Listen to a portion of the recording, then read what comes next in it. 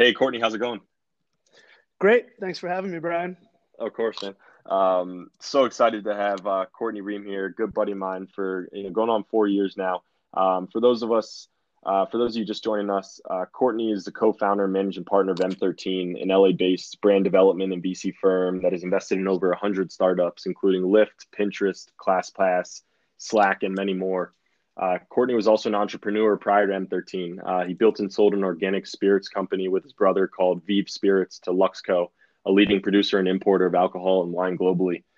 He received his BA from Columbia and an MBA from Harvard Business School.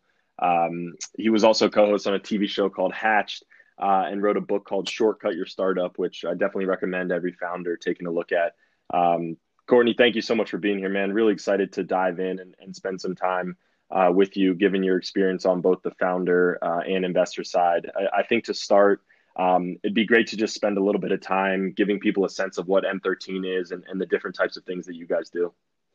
Sure. Again, great to be here. I know you've had some other great venture capitalists on, and so great to be among them. We are kind of what I would call unplanned or accidental venture capitalists, meaning, as you said, we started our career like you at Goldman Sachs, and after that became entrepreneurs at a time not, little over 10 years ago, not that long ago, when none of our friends left Goldman Sachs to be entrepreneurs. Everyone left to do Yep. private equity traditionally, stay at Goldman Sachs, or we were around for kind of the heyday of hedge funds. So, I think we were slightly ahead of our time in terms of being entrepreneurs. And I think hopefully in what we're doing now gives us a lot more founder empathy, having been entrepreneurs. But so I worked at Goldman, and my brother did as well. I worked in consumer products. And so we've always kind of approached the world from a consumer and tech point of view. And so it's been great with what we're doing now, because with M13, the world certainly doesn't need another undifferentiated venture capital firm. And so we actually started M13 as more of a future of consumer tech holding company, or Hmm. as or a platform, if you will.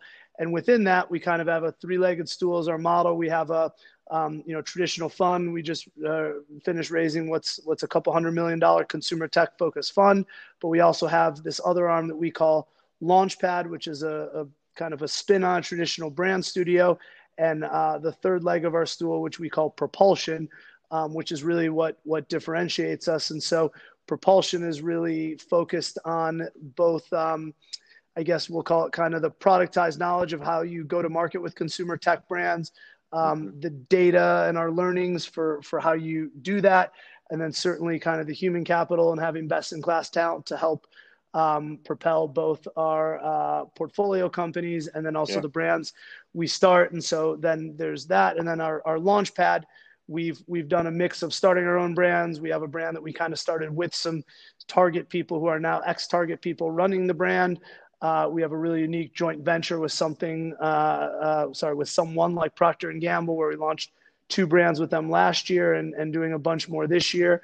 And then coming soon, we're doing what I'll call our FIR, our Founder in Residence program, where we're going to be starting some new brands with talented entrepreneurs. It'll be a mix of ideas they bring, That's ideas we great. have, or white spaces we like, and other kind of high profile people that have approached us about doing brands. Some people you would know, some celebrities, could That's even awesome. be anchor investors of ours, like a Richard Branson or a Tony Robbins, or people like that. So that's a little bit about how we're different, because when people Yeah. say, oh, I believe in community and product as a platform, we do too. And most firms have hired a community manager or someone to manage product. For us, 2/3 of our roughly 30 employees work in this propulsion arm, which is working cross-functionally with both our portfolio and our brands that we start. So we're hopefully a little bit of a different animal. That's awesome. Love hearing that. I'd love to spend actually a little bit of time on the launchpad angle, right? So if you think about founders that may be listening to this that are really just starting to get something off the ground, they may only be, three, four guys working in a garage. What's your advice trying to work through a COVID-19 scenario where you don't have a ton of certainty around where your business may be in 6 months, but you certainly want to continue to work on things, iterate and continue to improve the product? How would you think about advising someone that's building a business in these times? Yeah, I mean, I think with what we're trying to do with M13, we really try to have a founder first approach, and I think one of our big theses is that it's all about founding teams, right? I think in the world we live in now, you tend to know the names of really famous and infamous founders, whether it's the WeWorks or the Ubers of the world or whatever else. And I think, for us, it's that entrepreneurship is not a solo mission. It's a team mission, and starting a company is very much a team mission. And so Yeah. I think what to me has been changing, but will really change coming out of COVID-19 is it'll separate, obviously the great companies from the hobbyists, if you will, just like it'll separate the great venture capital firms from the hobbyists. I think someone tweeted the other day that there's been like 1,200 new firms in the last however many years. And so clearly there's a lot of trustafarians and hobbyists there. And so I think, it should separate different folks, but I also think it's going to be for even the good companies. If you were a solo founder, I'm not saying go out and find another founder at this point if you're having success, but I would say think really hard about how to not isolate, and instead, in any time of crisis, the first thing you can do is expand your ecosystem or expand your support system. So whether that's bringing on other founders, whether that's acqui-hire and consolidating, I would say think what you can do to have a mindset of abundance rather than scarcity right now, especially in your business. That's awesome. Let's just talk about some of the best practices of founders communicating with investors. So you've obviously sat on both sides of these tables. For someone that might be a little bit further along than what we just described, call it a Series A or Series B investor. How are you communicating with your investors right now? What are some of the things that you maybe would and wouldn't be saying as you start to give them updates on the business? Sure. And just for anyone that might be listening or will listen that doesn't know me or doesn't know M13, I'll just level set by saying, for my brother and I, my brother Carter, who's my partner, being an entrepreneur has made us better investors, and being investors made us better entrepreneurs. We're not the only ones who feel that way, but not everyone kind of has that mindset. But we've been a part of a couple companies we founded and sold. We've also invested in 100+ companies, and together we've probably sat on 24 boards or advisors.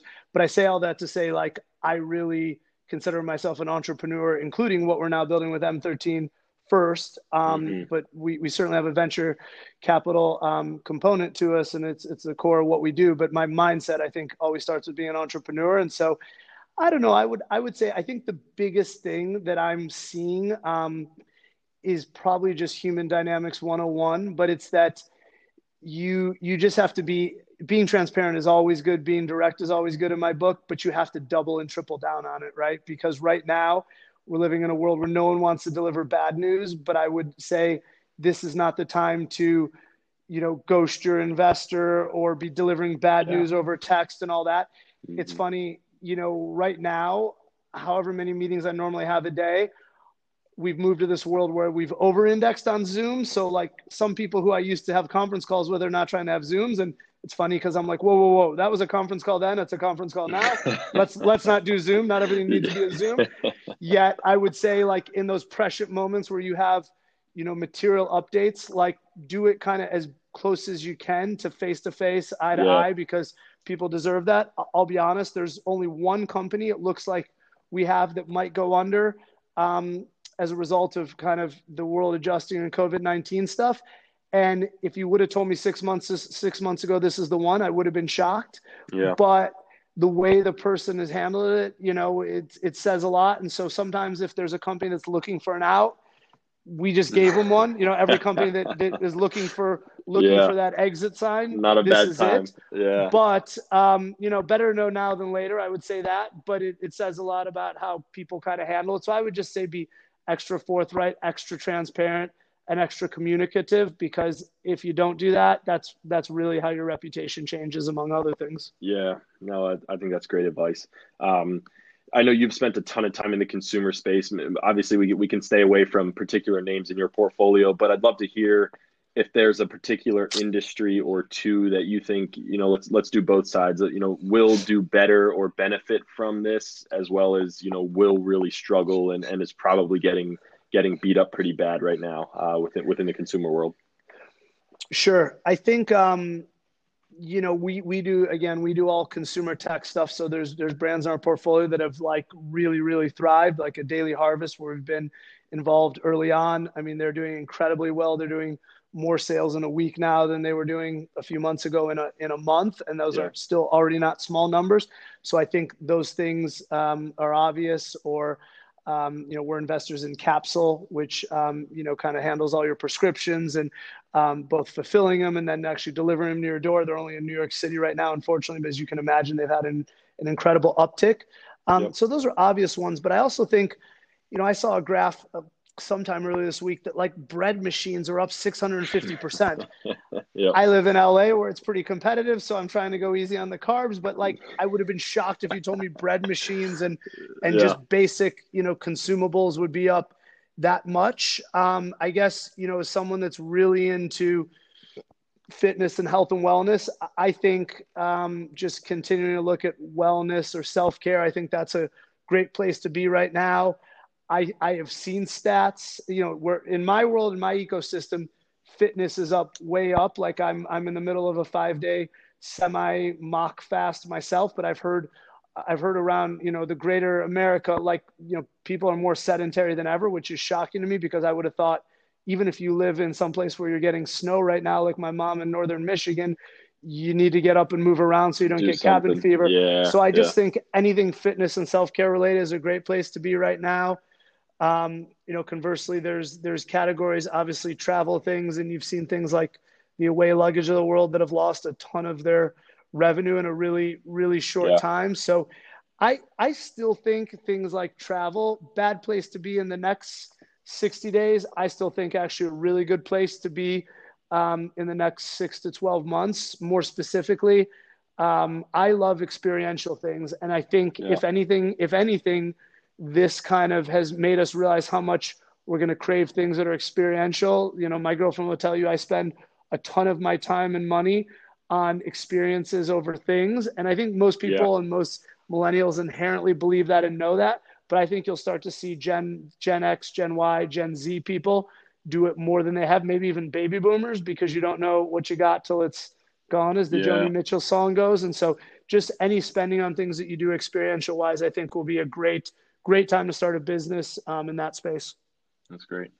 I want to talk a little bit about, where I think you have particular expertise, which is, your experience building a business that had sort of supply chain elements to it. If you think about a consumer business, someone selling jeans, someone selling lip gloss, they make sort of inventory bets ahead of, demand in many ways. And that demand is now all gone. And so to the extent that, we get a month or two further into this and we do start to get visibility into the world opening back up again, those people are going to have to make bets on where that demand comes from. I'm curious if you have any advice on how to think about inventory management and, demand aggregation and all the types of things that you have to do as a consumer business when you don't have a ton of visibility into what that may look like. Yeah. I mean, I am by no means a supply chain expert, but I would say, so my tips might be pretty rudimentary, but I would say, it's the basics of like have backups or a secondary or a third supply chain, option. But if you didn't have those, then that ship has sailed, right? And there's even like, depends what you want to call supply chain, but it's it's a different world when you go to Amazon and they're saying something usually shipped to you in 2 days is now going to ship in 2 weeks just based on priorities. And that's not what you mean by supply chain. But to me, supply chain still counts, last mile logistics still count as supply chain. And so that affects it because everything until it gets in the consumer's hands is supply chain to me. And, in a world of Amazon Prime and next day this and that and surprise and delight, if it's not a basic staple essential, it's going to be hard to surprise and delight you because you were expecting 2 days and now you're having 2 weeks. So I think you're going to have to find ways to bridge that with messaging, but not bombarding, with creating community, but not feeling like I can't go anywhere without seeing this brand because it was just my lipstick and I have other things I have to worry about right now. And so that's kind of the trick. I think there's going to be a lot of interesting opportunities. I had a great call today with a company who's doing more around online, whatever you want to call it, online commerce or conversational commerce, and what I'll call like moving the home shopping network model online, but kind of anyone can live stream it and be a front end to Shopify and they do the back end. It's interesting because I just think there's going to be a lot of opportunities to do stuff like that much faster because that's how you're going to give. If I'm XYZ celebrity and there's a product I'm selling, I can't go through the traditional means right now. So if I can tap into YouTube or Facebook Live, stream it, sell it, and have Shopify do the back end and other people fulfill it and do it quickly and efficiently, those are the opportunities that I think are going to emerge that are really interesting. That I'm kind of answering your supply chain question almost with a front end or top line way of doing it. But I think that's the best way to do it versus counting on your supply chain, because if you're counting on your supply chain from China right now, from everything I hear, it's a you pick 'em. Some are experiencing no disruption. Some are expecting a ton of disruption.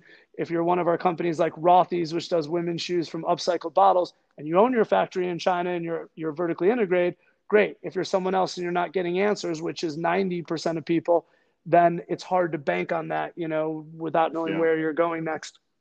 Yeah, absolutely. Last one for you. This has been super fun. I really appreciate a lot of these insights, man.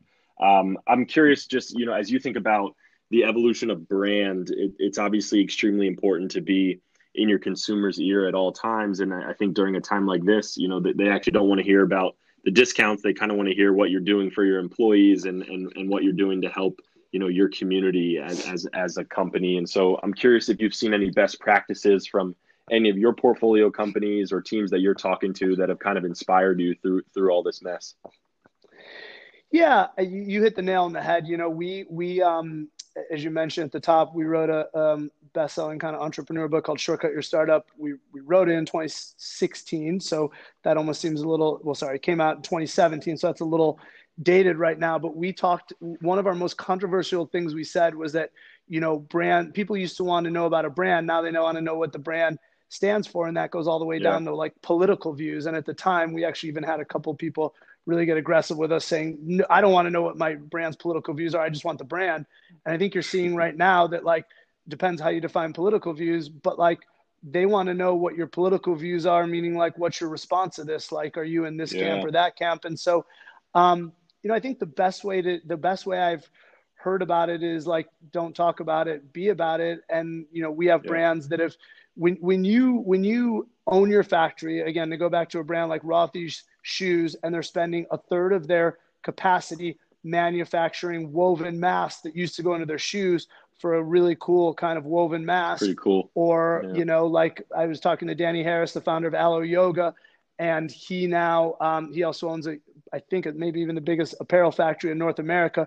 They're going to masks. I mean, that's the proof is in the pudding there, right? When people truly have an opportunity to put, humanity ahead of their profits, and you're seeing a lot of companies do it. Those are the ones that there's no hiding it. What people are doing. And in the world we live in now, this is our first pandemic with social media, right? So, I think people are doing it for the right reasons. But if someone is doing what I just described, they're talking about on social media and everything else, and that's a great thing. You should do well by doing good, and it's not about getting credit, but you should broadcast that. So if someone's not talking about it, it means they're not doing it, and I don't begrudge them for that. But it's easy to find out who's doing what in the world of maximum transparency. Yeah, absolutely. Well said. Courtney Reum, founder and managing partner of M13. Thank you so much for being here, man. This was awesome. Always a pleasure, Brian. Take care. Be safe. Thanks. Take care.